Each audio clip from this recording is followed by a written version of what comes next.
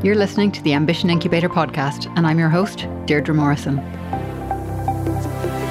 My thing is helping people understand how our brains work so that we can be better and do better in any area of life that's important to us.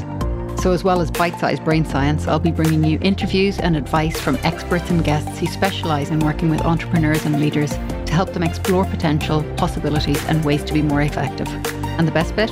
We can start right now.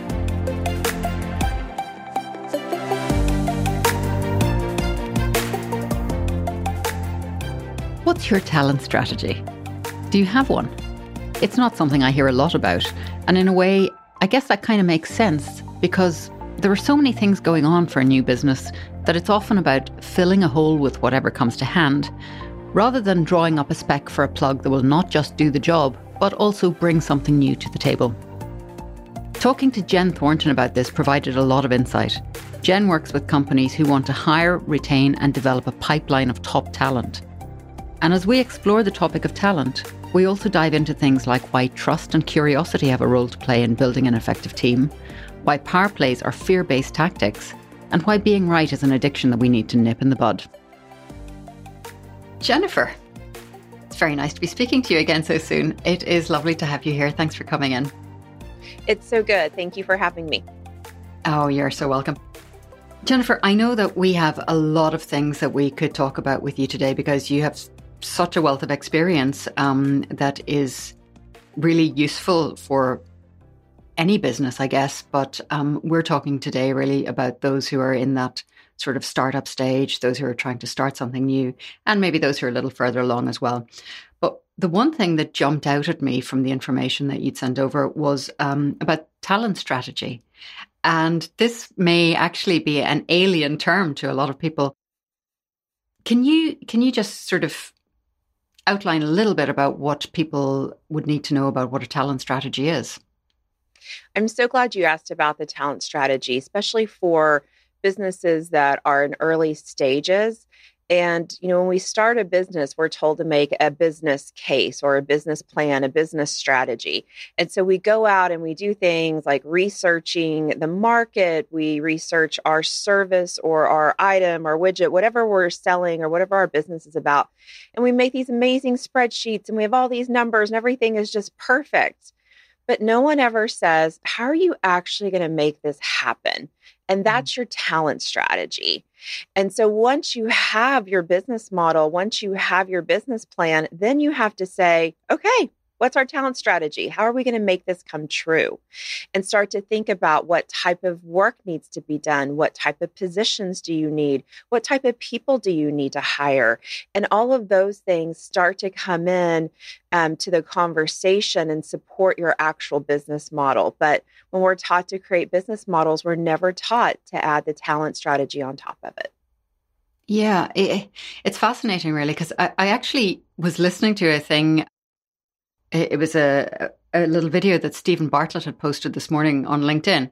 And he said that he was in year 3 of his business before he realized that one of his main functions was recruitment and that it was his job as an entrepreneur. And as we know, he's like really successful at what he does. But one of his main roles was to recruit exceptional people. And that doesn't really happen by accident, does it? It doesn't happen by accident. And to recruit and to retain exceptional people, you have to make talent a priority. It has to be as strong as a priority as your service model because it backs up your service model. It has to be as strong as maybe if you're a software company as your developers, because if you don't have exceptional developers, you don't have exceptional product. And so every single thing you do, everything you want to excel in, means you have to find people to help you excel in that. And everything you want to do starts with the people that you hire. And for some reason, we were taught kind of the opposite, to start with this plan and everything else comes together. I don't know why we ever thought that or why that was ever created in our minds, but I think that, when you look at the history of leadership and the history of work, many times people just thought that there's just enough workers, that workers just do what they're told. And that's just not where we live today. And it's not how we work today. And so I think that some of those old behaviors, those old, quote unquote, best practices linger with us. And for those who have moved past that, for those who understand that, as a leader, one of your main priorities is to recruit and retain talent, those people are doing much better in their business, and they're having probably a lot more fun, because when you have the right people on your team, you have so much more fun actually doing the work. Yeah, that is so insightful, Jen. I mean, this whole idea that we're working to historical models of what business was when it was very top down structure, and basically you had someone at the top and maybe an elite group there as well, and then minions, basically. Mm-hmm. Yeah, but that really isn't our world. It absolutely isn't. We have to be collaborators. We have to be willing to engage and innovate and all those wonderful things in order to create the businesses that we actually want. There was something else actually that came up as well, and I think we'll sort of find a thread that is going through this conversation. But one of the things that I've been reading recently is Alyssa Cohen's book, From Startup to Grown Up, and in that, one of the things and tendencies that she talks about, and I think this maybe also plays into what we're talking about here, is the idea that founders and startups tend to almost replicate themselves in their recruitment process. They don't look beyond their kind of their working DNA, if you like. What's your take on that? Oh, it's so funny that you bring that up, because you're absolutely right. And I think Alyssa Cohen has some really great points in that book. We hire people like us because we want to be around them. When someone comes in and feels different to us, we're like, well, they're just different. They're, and our brains don't always see the value that difference has in the workplace. What also happens is, if we don't have a talent strategy and we don't understand who and why we need to hire for something, then we end up hiring more people like us, which means there's a ton of work that everyone does really well, and a ton of work that no one knows how to do, no one wants to do it, and no one's good at it. And that's, again, why you think back to that talent strategy, because if you say, all right, this is the direction we're taking the business. We need this type of person to really take over marketing. We need this type of person to lead our development group. We need this type of person to lead our analytics. And we're going to be really comfortable with the differences, because those differences are what really brings all of the viewpoints to the table and all the different ways in which a problem can be solved. But again, if we don't have a talent strategy, we just keep repeating our own, things like us and things that feel similar to us and things we really understand. But to have a really strong business, you've got to bring people in that challenge the way you think, that challenge the way you want to do something, and help you become a better leader, help you make better and more informed decisions. Yeah. That really does seem so important to this process as well. That we're willing to invest the time in figuring out what it is that we don't have ourselves, what it is that we need to add to the recipe, if you like, to make it a new or a better recipe. But also maybe this idea of trusting the unknown that you're bringing in. Is that something that you see people coming up against? How do they react to that? What's the fix? I love that you bring up trust. Trust is so important in the talent strategy process. So I think that, I don't know if there's a silver bullet fix. I wish there was, but that would make life too easy. It wouldn't be as fun. When you think about bringing in people and you think about starting to create that trust, you have to get really honest with what you're good at, and start getting curious about those things that someone else is good at. Because when you take the time to get to know them, you take the time to ask questions, to get curious, to learn from that person, you will automatically become more trustworthy towards them, because you're going to realize how much more information they have about a particular topic than you have. But if you're not taking the time to have great conversations in the workplace, you're not taking the time to really get to know someone and get curious, then it is hard to build trust. It's hard to be okay with someone making decisions around your business. And, we see it all the time where someone starts a fantastic business and then they get to a place where they don't enjoy it. They don't like what they're having to do. And it's because their job evolves and they haven't thought about, where do I play the best role? Where do I provide the most success to this organization, and being okay where that's not at, and hiring people who can do that. And it breaks my heart every time I see someone who starts a company and just doesn't enjoy it, because their job's evolved and they haven't thought about how to, stay in their core genius and how to continue to do what they love. But you can do that. But you have to, again, be very thoughtful to it. You have to create trust. You have to be open to, looking at things differently. But the price at the other end, or the payoff, I guess, at the other end of that is, really enjoying what you've built. And that's incredibly important. So it seems like this idea of having that trust and building those relationships leads very neatly into the next thing I wanted to ask you about, which is your conversational intelligence coaching. Can you give me an idea what that is about? Absolutely. So conversation intelligence is really taking what we've all been told to think about, emotional intelligence, and it takes it to the next level. It helps us start to understand how our language in the workplace impacts people's level of fear and innovation, and how we use language and how we understand our chemical reactions will impact our business results. We just talked about trust, and with trust, you get innovation, you get problem solving, you get all of these things that can drive your business and do great things.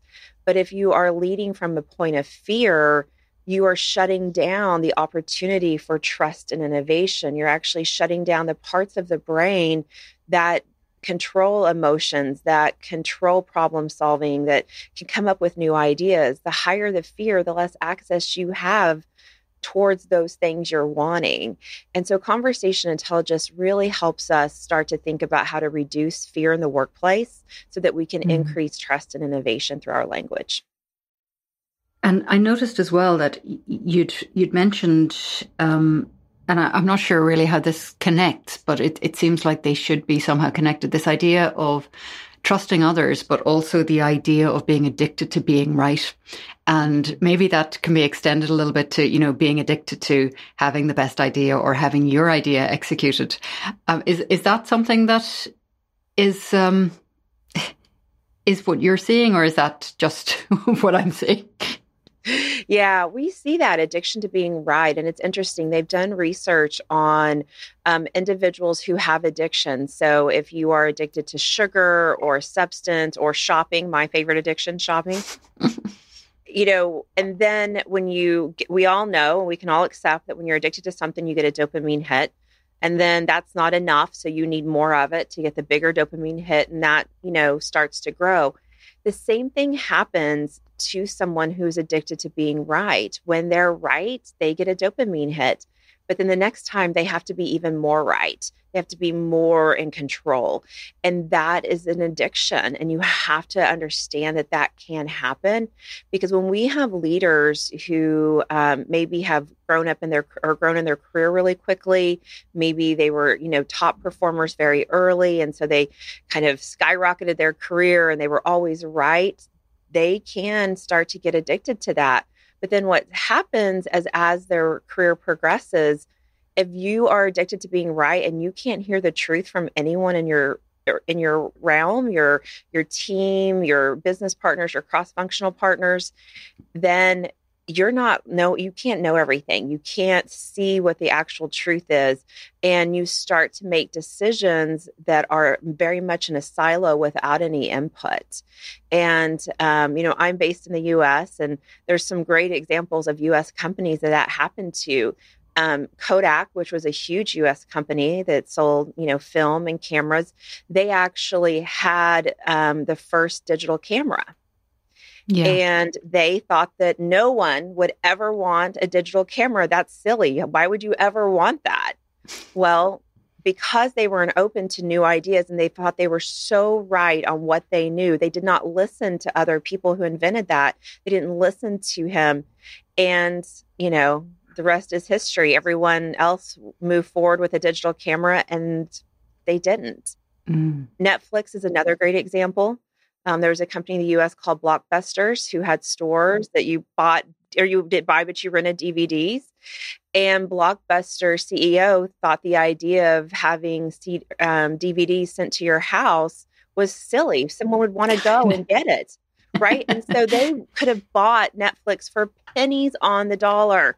Now we know Netflix is doing amazingly well, and Blockbuster is belly up and is no longer there. But those are examples of being addicted to your own ideas and not seeing what's coming. So here's the question then. If you are addicted to being right, or you suspect you may be, or that someone on your team is, how do you help them to recover from that addiction? Well, with all good addictions, admitting is the first step, as we know. But what you have to start doing is, when I work with high-level executives, I always say, when you drive home at the end of the day, or, in the world where we work a lot of remote, at the end of the day and you're kind of closing up, ask yourself, what did I learn today? And if you didn't learn something from your team, then there's a good chance you're probably addicted to your own ideas because people aren't telling you anything else. And then you have to start getting curious. You have to start using your language to open up conversations. And one of the things that I teach all leaders to say, especially those who have a little bit of that addiction, is when someone comes to you with an idea that you don't like or you don't think will work, you can be honest and you can say, I don't see it. But then you follow that up with, but change my mind. Because what that says is, I don't see it, but I'm open to seeing your point. I'm open to differences of opinion. I'm open to learning and being curious. And that creates this conversation where if that person has a fantastic idea, now you're learning about it. And it just really changes the atmosphere on how people problem solve and think of innovation, where you can say things like, I don't see it, but change my mind. And you're able to talk about these differences of opinions in a way that's comfortable, in a way that's productive. And oftentimes people change the executive's mind. Oftentimes they go, you know what, you're right, I haven't seen that. Or maybe somewhere in the middle, there's an idea that we can use. But it's such a great statement for leaders to use to keep innovation flowing in the workplace. And just leading on from that, actually, as you were talking about it, something came up, and it's this idea that, when we ourselves are in a good frame of mind, then we are much more likely to be able to approach things that way. But when you are maybe in a stressful or chaotic or overworked frame of mind, you're probably less likely to be able to hear those things coming in. So is the whole self-care idea, is that something that you're recommending to people as part of keeping all this in balance, or is there another way? Self-care is always good. I mean, there's never a reason not to take care of ourselves mentally, physically, and spiritually. I think that in the workplace, when we start to feel overwhelmed or stress, we have to recognize there's a good chance that we are having our own situation with fear. We're dealing with our own fear. And part of self-care is coming to terms with the fear you may be having. And so if there's something going on in your business, so it's a difficult time, instead of just focusing 100% on the problem and just trying to control it and clamping down and being highly directive, stop and say, what am I in fear of? If I wasn't in fear, what would be my next move? Because you can't manage your way through a problem with all fear. Because you're closing down the access to all the really good ideas. And so that's the first step when you're overwhelmed and, just everything is going on. Self-care is around being friendly with the fears that you have and being honest with those and becoming friends with them so that, you can manage them. Yeah. And I mean, even just, I guess, from a very basic level of, if somebody comes to you and you've been doing an all-nighter and you've, not eaten and you turn on the hangry head, then you're probably not going to be able to work so well with the incoming information. Yeah, a lot of overload there. But just, there was one other thing that you've mentioned again in your information, which is probably quite fascinating just from an observer point of view. But It sounds like you've seen a lot of power plays in the companies and in boardrooms and so on that you work with. What are the kind of things that people can say, oh, you know what, I think I see a power play going on here? So power plays are all based in fear also. And one of the things that I think that we lack in today's workforce is understanding the power of collaboration. And so what happens is, maybe you start out and you're an individual contributor and you kind of do your job and then you get promoted to manager and you're so focused on your team, taking care of your team. Then maybe you're a director, a vice president, whatever, you're growing and your career is progressing. But then at some point, we have to start thinking about protecting the organization over our own best interest. Mm-hmm. And that's where power plays start to come in. When you have the group of people who are, in charge, for lack of a better term, and they're protecting their self and their team over protecting the company, then that's the power plays. It's saying, well, I'm not giving up this resource because my team needs it. Well, but what does the organization need? Mm. And that's where you start to see a lot of infighting in leadership groups, is because they're protecting themselves versus protecting the objective of the organization, and understanding that give and take, and understanding that sometimes one department will get more than the other, but that could flip the next quarter. But if we're constantly fighting for our own personal needs, it becomes really miserable, because it's like every day you wake up to go to battle, instead of saying, hey, I've got this amazing organization who's got this amazing concept and I am here as a collective group to support it. They're just really busy kind of, protecting their ground or protecting their land. There's a term that I hear a lot, land grabbing, where executives try to land grab. They take someone else's department, or they try to take, something that they don't really belong in, but they want to, show that they're so great. But all of that comes from the fear of not, looking good in front of their boss, or the fear of not protecting their team. Again, it all goes back to that fear and not protecting the greater good. From all the things that we've talked about here today, Jen, the thing that is coming to my mind is that we're really talking about abundance versus loss or lack, aren't we? It's being able to see that for what it is as it plays out in our daily actions. People are probably, doing all their mantras and manifestations and all of these other things. But I guess at the end of the day, that talk has to be walked as well as we take our actions. It does. And it's not easy. It is not easy to wake up every day, especially if you have started an organization, especially if you're responsible for your finances, the finances of the company, the finances for the people who you provide a paycheck to. There's a lot of just core fear in that. And so it's not easy to continue to walk in what you talk. But it is something that when people master it, they can really, again, find that joy as a leader, find that joy as someone who has started a company. But when we sit in fear, it's so hard to enjoy it. And, there's nothing that's more exciting to watch someone create something and love it every single day when they wake up. Jen, that is really, really wonderful. Thank you so much for sharing all of this with us. And for anybody who has taken a message or heard something that they needed to hear from what Jennifer's had to say today, I would absolutely encourage you to go and look at some of the resources that Jen has. Do you want to give us the main website for people to go to, Jen? I'll also put it in the show notes, but just so we absolutely know where we're going. Absolutely. So you can go to 304coaching.com. We have a lot of resources there. You can go to our YouTube channel at Jen Thornton at 304 Coaching, and then you can connect with me on LinkedIn at Jen Thornton ACC. Super. That is amazing. Thank you so much. I will see you in a minute. Thank you. Have a great day.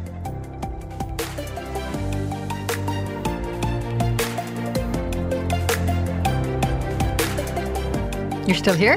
Great. Look, I know there's a lot to choose from out there, so thanks for flying with Ambition Incubator Airlines, and I look forward to seeing you on board again soon. Seriously though, thank you for tuning in. My guests and I love hearing about what inspires you on the show and what advice has made a difference in your life or work, and what you'd like more of.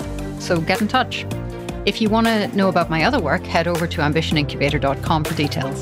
And don't forget to hit subscribe for more great interviews, advice, and bite-sized brain science every week.